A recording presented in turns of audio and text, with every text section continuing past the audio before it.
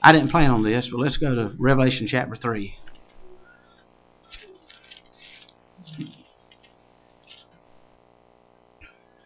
We won't get into all this as far as teasing this out and talking about the different views of this. But I personally believe we're in the Laodicean age. And the message to the Laodicean church is found in Revelation chapter 3, verse 14. This is Jesus giving a spiritual performance appraisal of his church.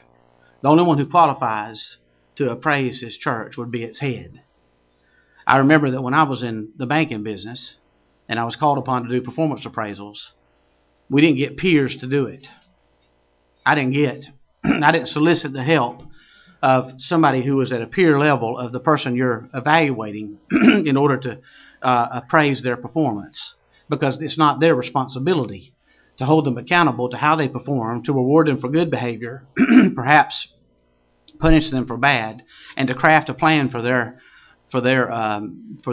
career path. That was my responsibility as a supervisor. There's some of you in here who have those responsibilities. It's amazing how we will look at others and their opinions of things to judge spiritual matters instead of looking to God's Word. We need to look at God's Word. God's the only one who gets a vote. God's the only one who gets a vote about the gospel. God's the only one who gets a vote about His nature and His revelation of it. He's the only one who dictates the methods and the ministry of His church because He's the head. You know, that's an assumption we make a lot of times in our circles, that Christ is the head of the church. We say that flippantly, like Christ is the head of the church. Everybody knows that. But I'm afraid all too often our orthodoxy and our orthopraxy have a big divide between the two. And what we say we believe and how we act is very distant from one another. We might say that Christ is the head of the church, but as far as practical things are concerned, we got it handled. Thanks, but no thanks. You stay up in heaven, do your thing. We'll see you later. We've got a handle on this. We've got a grip on this. And this is what's happening in the Laodicean age. I didn't plan this at all. So let's just go through the scripture and see what the Lord has for us. And to the angel of the church of the Laodiceans write, these things say the Amen, the faithful and the true witness, the beginning of the creation of God. I know your works, that you're neither cold nor hot. I could wish that you were cold or hot. So then, because you are lukewarm and neither cold nor hot, I will vomit you out of my mouth. Because you say, I am rich, I have become wealthy and have need of nothing, and do not know that you are wretched, miserable, poor, blind, and naked. I counsel you to buy from me gold refined in the fire, that you may be rich, and white garments, that you may be clothed, and that the shame of your nakedness may not be revealed, and anoint your eyes with eye salve, that you may see. As many as I love, I rebuke and chasten. Therefore be zealous and repent. Behold, I stand at the door and knock. If anyone hears my voice and opens the door, I will come to him and dine with him, and he with me. To him who overcomes, I will grant to sit with me on my throne, as I also overcame and sat down with my Father on his throne. He who has an ear, let him hear what the Spirit says to the churches.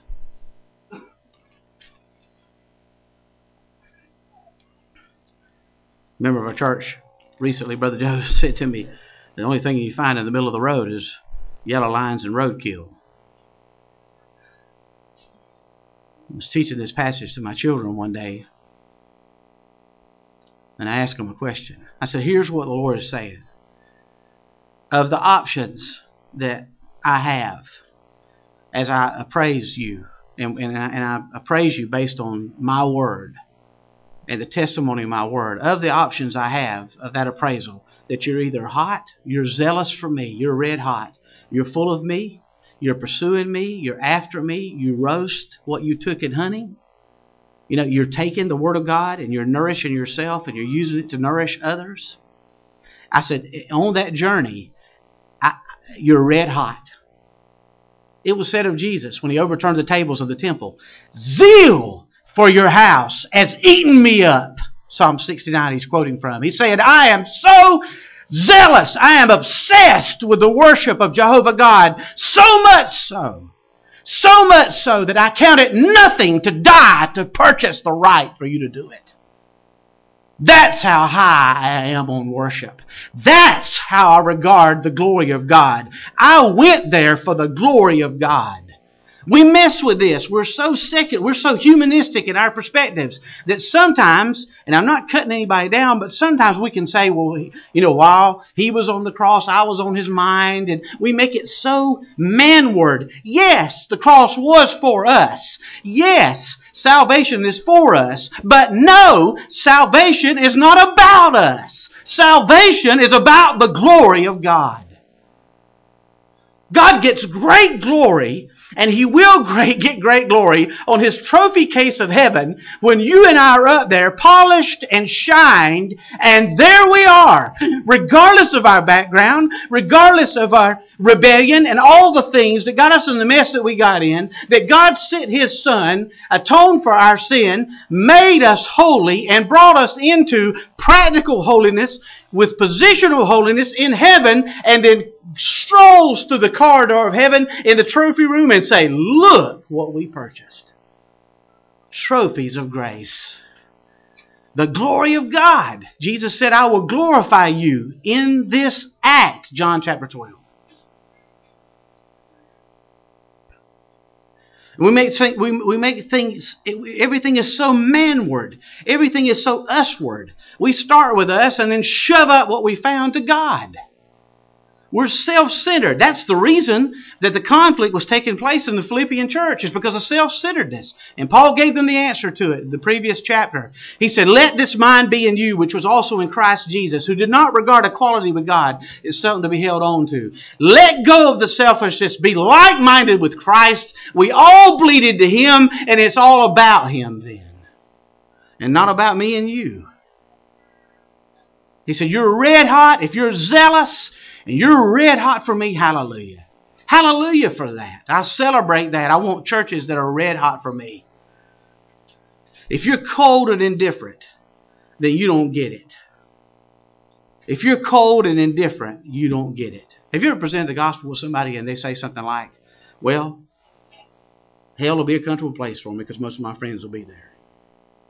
And so therefore I'll just be there with the rest of them. And since we're having a good time on this side of eternity, we'll just have a good time on the other side of eternity, except maybe it might be a little bit toasty. Do you think for 1 minute that a person who says something like that believes in the reality of hell? There's no way. To trivialize it like that and to say, well, that's, hey, all shucks. If I wind up there, that's just unfortunate. The cold heart, the heart that just says, I don't want anything to do with it. I'm fine like I am. Even if, let's hold out hope that maybe that what you say is right. Let's just say it's right. Well, maybe I'll take cancer one day and on my deathbed I'll repent and believe. But not right now because I got it under control. I'm steering. I like the direction. Sin is pleasurable for a season, it says. The Bible does. Let's don't kid ourselves. If somebody says, I'm having a good time, don't cast doubt on that. They probably are. For a season. For a season. For a season. So you got the red hot Christian, then you got somebody who's cold and indifferent, ain't got time for God. And then you got the man in the middle. And this is the man that I believe most occupies churches today. Let me say this to you. This is not a political statement whatsoever. Not whatsoever. So please, please, please don't take it as such.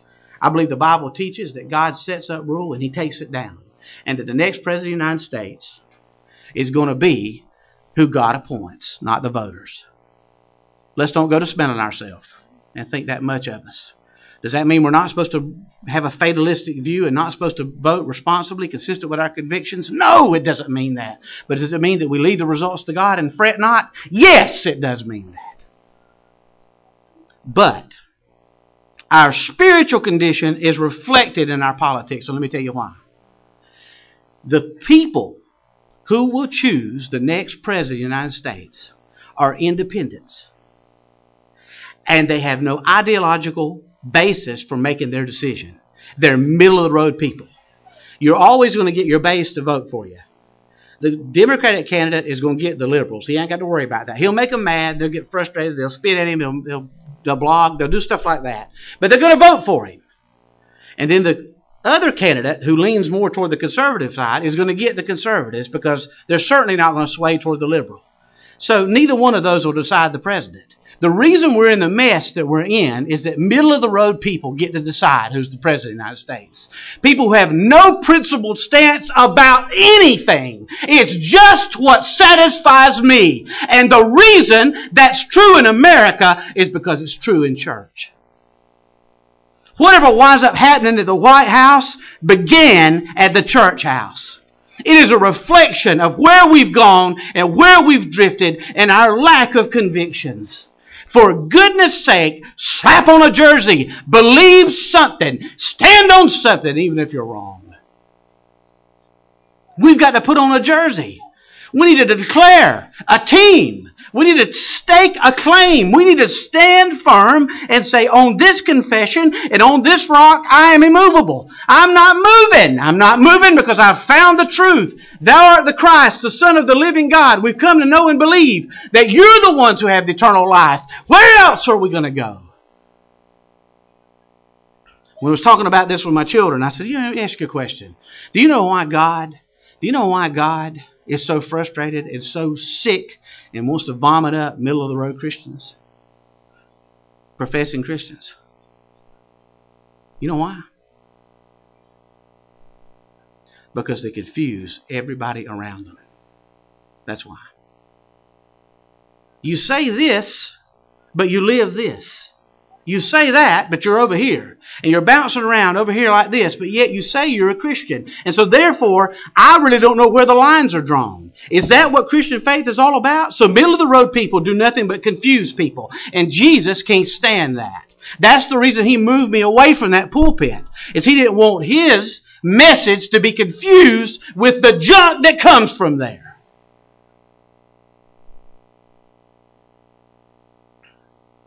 The middle-of-the-road people are self-serving. Their only allegiance is so far as it suits them and feeds their appetite. For goodness sake, that's bled into worship in the modern day church. We come into worship thinking we're worshiping when we're really asking everybody to satisfy me, feed my appetite, enable me. We're approaching worship in a way that enables the flesh to thrive.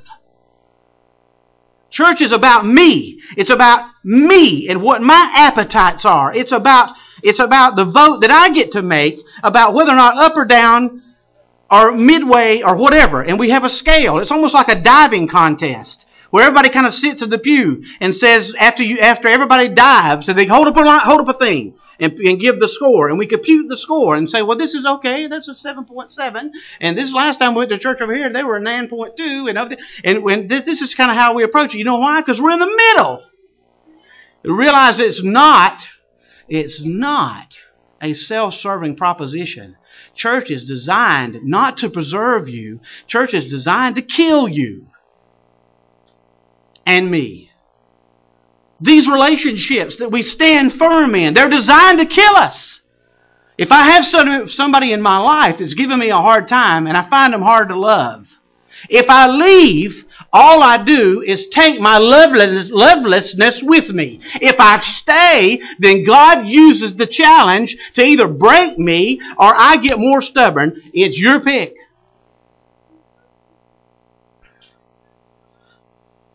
There's this false notion between this Laodicean church age that we live in that somehow or another you could mix the gospel with humanism, that you could take my selfishness and mix the cross with it and come up with a hybrid gospel that looks like the gospel when in reality it's no gospel at all. It's nothing but idolatry.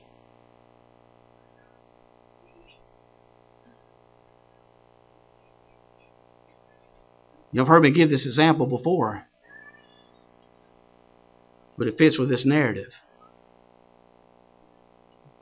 Ozzy Osbourne is a messed up hard rocker and has been for years. And I didn't watch the television show, but he used to have a television show, and it was a reality show with where they took a camera and followed his family. And of course, Ozzy Osbourne's family acts like you would expect his family to act. They got foul mouths, There's no limit to what they'll talk about, no limit to what they'll make fun of, no limit to how they trash talk. But I did catch an interview with their daughter once. Then she was asked, have you ever been tempted to rebel? She went, rebel? Rebel? Rebel against rebels? Rebel? What does that mean? We live in rebellion. We celebrate rebellion. My dad makes a living off rebellion. She said, for me to rebel would be to become a nun. You know what hit me? She's better off. She's better off than being in a home of professing Christians who habitually don't act like it. Because at least she knows where the line's drawn. At least she knows that, yep, that is the clear alternative to what you're doing. Where do our children go if we tell them the truth and we habitually neglect our relationship with Jesus Christ? I can tell you this, my children are going to find it hard to appreciate and reverence God's Word if I don't. It doesn't mean it's impossible. I can only give them a sin nature. That's all I can pass down to my children. I cannot birth my children again. I can give them the gospel, but I can't birth them again. They got all the junk that they got. It's my fault. Me and Adam. And I'm praying that all of them will be saved. And we're certainly doing everything we can to explain to them and try to model the gospel. But if the gospel has such little transformative power in my life, if it wills and it's resigned to such a small place in my life, why would I expect it to occupy a big part of theirs? If we sing, how great is our God, if we sing, O Lord my God, an awesome wonder, and yet throughout the week we do little or anything to reflect that we trust Him, if we do little or anything to reflect some kind of passion for His Word, if we do anything at all and we have opportunities to share the gospel and we habitually neglect those opportunities, it's going to be hard to explain to them that the gospel is so important. It's going to be hard to communicate to them that the gospel is everything if it seems to occupy such a little part of who I am. It's going to be hard to communicate to them that God's call for holy living and a surrendered life if I continue to live unsurrendered.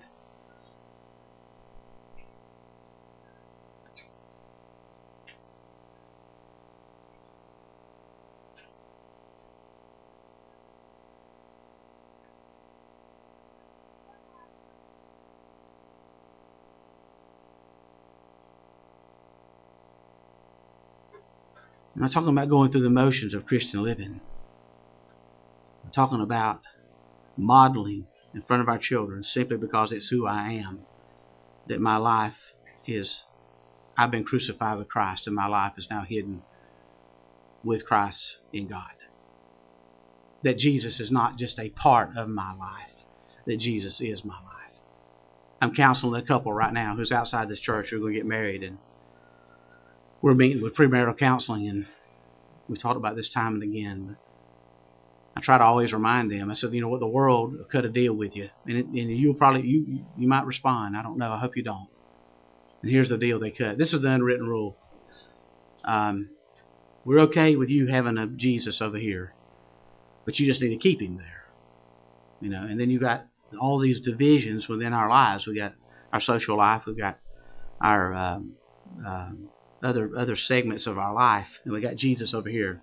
That's kind of the churchy stuff. And the world says, we're all right with you if you'll just leave him over here. But you start dragging him into these other areas and disciplines of your life and these other parts of your life, then you and I are going to have a problem. You and I are going to have a problem. You know what? I was listening to somebody preach on this text one time, and he was Joe Stoll. He used to be the president of Moody Bible Institute, and he said something that just struck me. He said, you know what? I'd rather you slap me in the face because I was worth the effort than for you to completely ignore me. Because at least I got a rise out of you.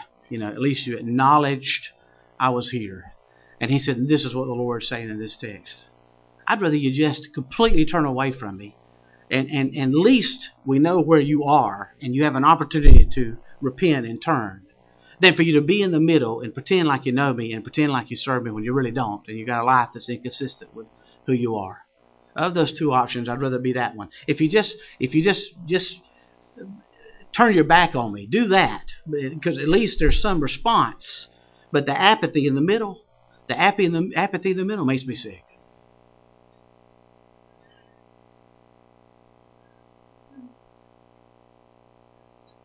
Here's what the apathy can make you think. It can make you think I'm rich, I'm sufficient, I'm fine, I'm wealthy.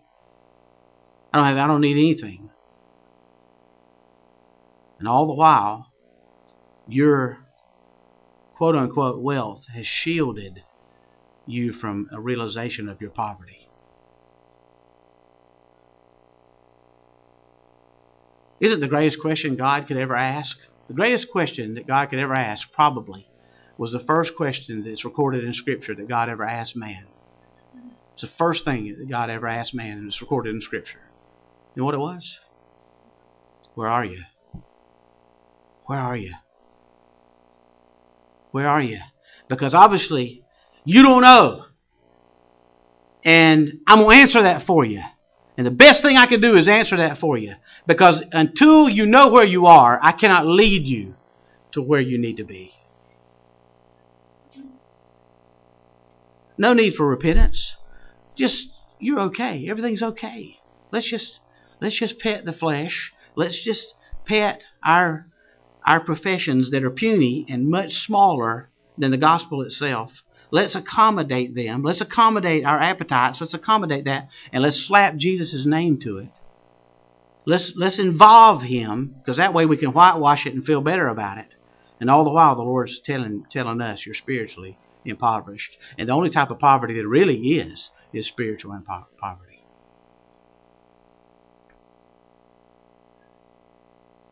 I tell you this. It is time to slap on a jersey. It's time to slap on a jersey. You know what the most gut-wrenching part of yesterday was to me? To first of all see that I had all these family members there and friends and people I hadn't seen in a long time, and some people that I'm related to that I didn't know I was related to that I've never met. And you could tell that the majority of them, just the interaction with them, they're from the testimony of another believer in my family, says I cast doubt on the salvation of any of them. And she didn't mean that in a reckless way or a condemning way. It was a spirit-led way that I'm broken over this. And to hear no gospel and no hope offered and no call to repentance, any of that's heartbreaking enough. But something surprising happened to me yesterday. I'm just go ahead and say it, and it's just true. But after we got through and we were in the line to eat, the place where you go get the tea, there was a member of the church there who was serving, and I was watching him, and because I know that this doesn't always dictate that, but I would suspect that this guy was probably one of those homosexual leaders. And he was being kind, and he was, I walked up to him and he said, now this is the sweet tea, and this is the, and he was trying to explain to me what my options were, and I'll get you this, and he was being so kind, and he was being very nice to us. And I just looked over there at this person who leads the church, and I got mad at her. I was already mad already, I think with the right kind of anger. And then I looked at him and had compassion for him, because what his leader is doing is what God hates. Because every single day at that church they justify the wicked. And God hates that. God hates that. So their theology and their methodology comes along beside somebody like that, pats him on the back, and says, man, you're okay. You're okay. God loves you. God loves you. And you're okay. You're so okay that we're going to make you a leader in this church. And we're going to set you up as being somebody, an example to follow, because you're that okay. And that broke my heart, watching that guy. That broke my heart. Let me tell you something. That was all done in the name of Jesus. That was all done in the name of the resurrection. That was all done in the name of the cross. That was all done in the name of all of that. Those symbols were there. The symbols were there. But they have crafted out of the Scriptures a God of their own that you don't find in the Bible. And here we are, slipping into this age to the point where we can't even recognize it anymore because we're so middle of the road. Let me ask this. Could we bow now before we leave here? We're going to leave here in just a moment. But could we bow right now and ask the Lord, Lord, where am I? Where am I? I'm just asking. I'm not making judgments.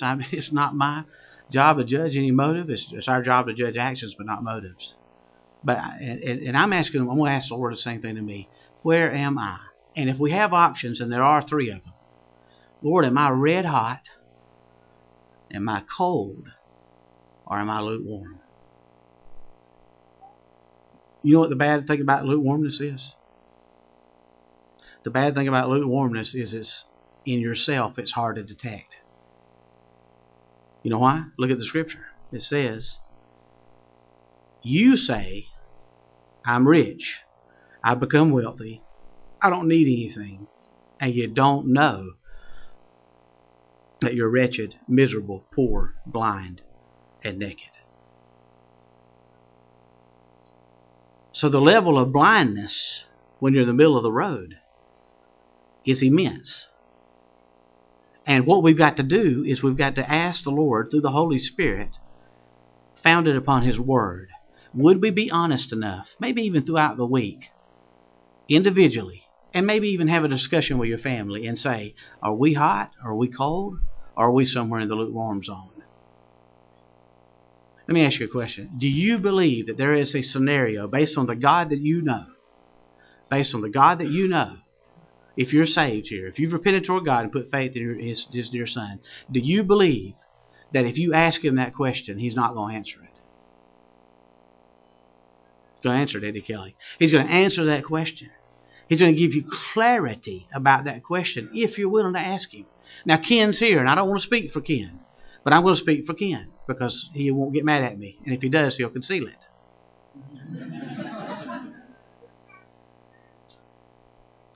But Ken, from this microphone and this pulpit, gave a testimony of having a drinking problem for years.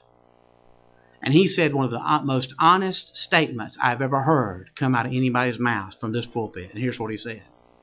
He said, you know why I never asked God to take it away from me?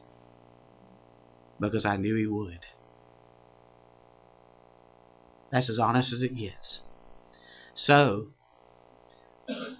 if you don't ask Him, and we don't ask Him to sift through and measure our lives by the Word of God, that's where we are.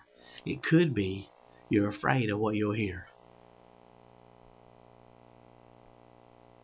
Because when you hear something, you'll be accountable to it. Now, red hot living has got to be a lot better than being in the middle of the road. Gotta be. Red hot living is better than the middle of the road. It's better than being cold, but it's better in the middle too. But it will demand not to get saved, but because you are, it will demand your death and mine. It means the Lord's going to slay us. It means He's going to call us to stand firm when we'd rather wiggle out. He's going to cause us to endure and persevere when we'd rather cut and run. He's going to call us to risk our reputations and risk and certainly put on the chopping block our pride.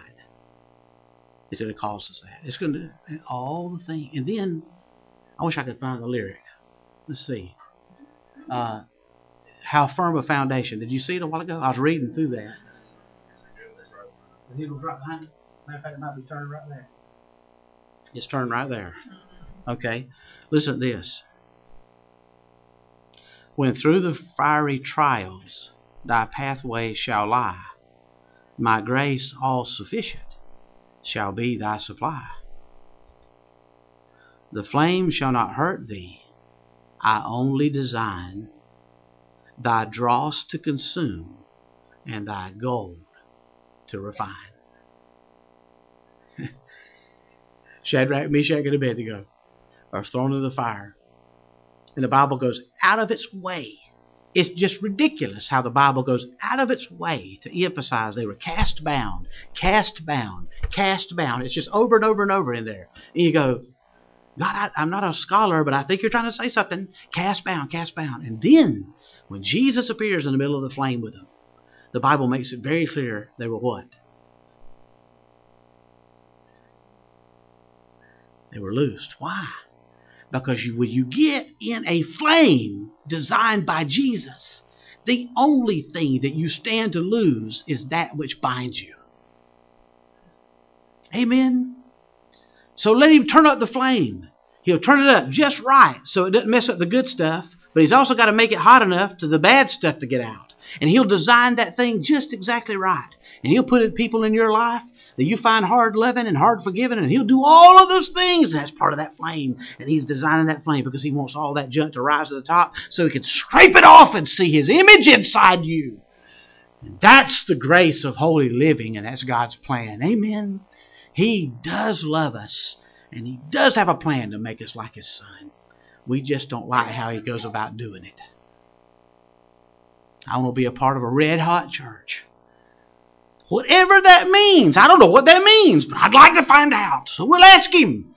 God, make me a red-hot man of God, and then I'll be a red-hot pastor. Make Dave red-hot. Burn us up. Put us out in the sun and make us red-hot. And fill this church with red-hot families and red-hot dads and moms and individuals and single moms and single agains and singles and this and that and the children. Fill us with red-hot believers so we can serve a Jesus who is worthy. Now, you're going to ask him the question? Let's take the whole week to do it. Let's just take the whole week, and y'all can do what you want to, but my challenge will be to this, and I'm going to do this. I'm not going to ask you to do anything I don't reckon I'm not willing to do myself. I hope I don't do that. But let's ask Jesus this week, Lord, scan my life. Scan my life and let me know if I'm hot, middle, or cold. And grant me the repentance to move me to hot if I'm anything other than that. Amen. And if you're cold, or if you're in the middle of the road and you intend to stay there, move to the cold category. Get over there. Don't try to get over here. If you want to stay where you are, go to cold. Because then you're better prepared to get to hot. Because if you stay in the middle, it's going to be hard to get there. Amen.